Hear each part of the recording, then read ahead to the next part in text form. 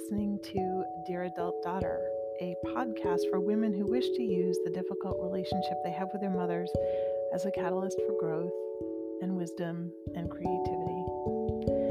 The other day, I was working with a client on setting boundaries with her mother, and we spent some time on the how-to part. Request plus action plus benefit equals healthy boundary. So you make a request.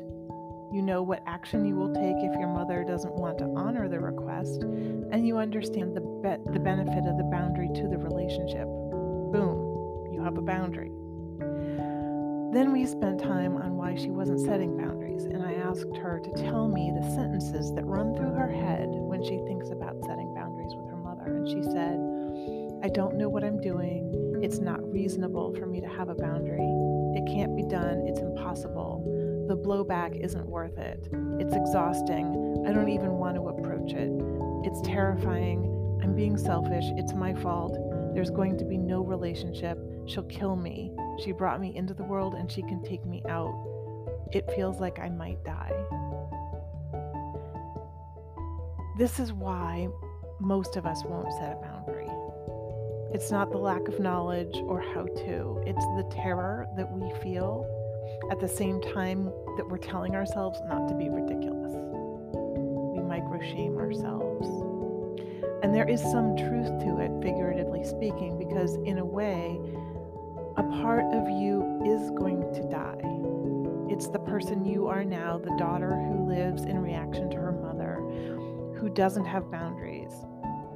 That person is no longer going to exist when you do set a boundary.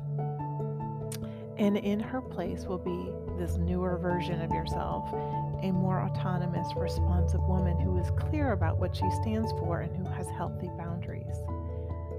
There's no doubt in my mind that you can set boundaries with your mother, and I get it. You have doubt, of course you do. You've got so much evidence for why it won't work, and you will have had that doubt right up to the point where you actually set the boundary. Then you will have evidence that it is possible, and then the doubt will come back when you have to revisit the boundary, because you probably will. Honor those fears and doubts. Thank them for trying to keep you safe, but don't let them stop you. Learn how to work with your nervous system, not against it, in service to what you want more of in your life. And I want to offer you a simple, very simple practice to work with your nervous system here. So it's basically to affirm yourself and your presence. Stand up in your space. Go ahead, stand up right now. Plant your feet firmly on the ground. Stand tall, hold your arms out. Take up as much space as you want to and say, "I am here. My name is Karen," except use your name. It is Monday, April 12th, and it's 9:39 a.m. And I am here in southeastern Connecticut in my office. I am alive and present here and now. So I want you to say those things, right? I want you to say your name, say the date and time, say where you are, and tell us that you are alive and present here and now. Notice how it feels in your body to do this. And also understand that it is normal to withhold this kind of healing or this kind of, wanting to take this kind of action to set a boundary.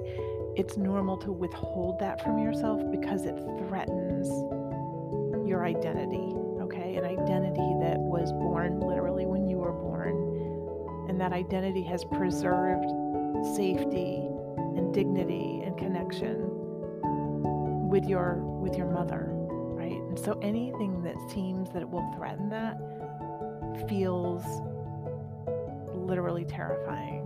So I get it.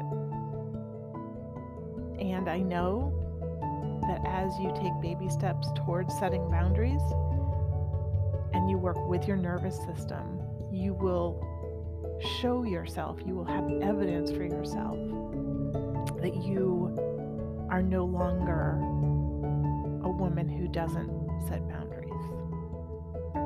much love, Karen.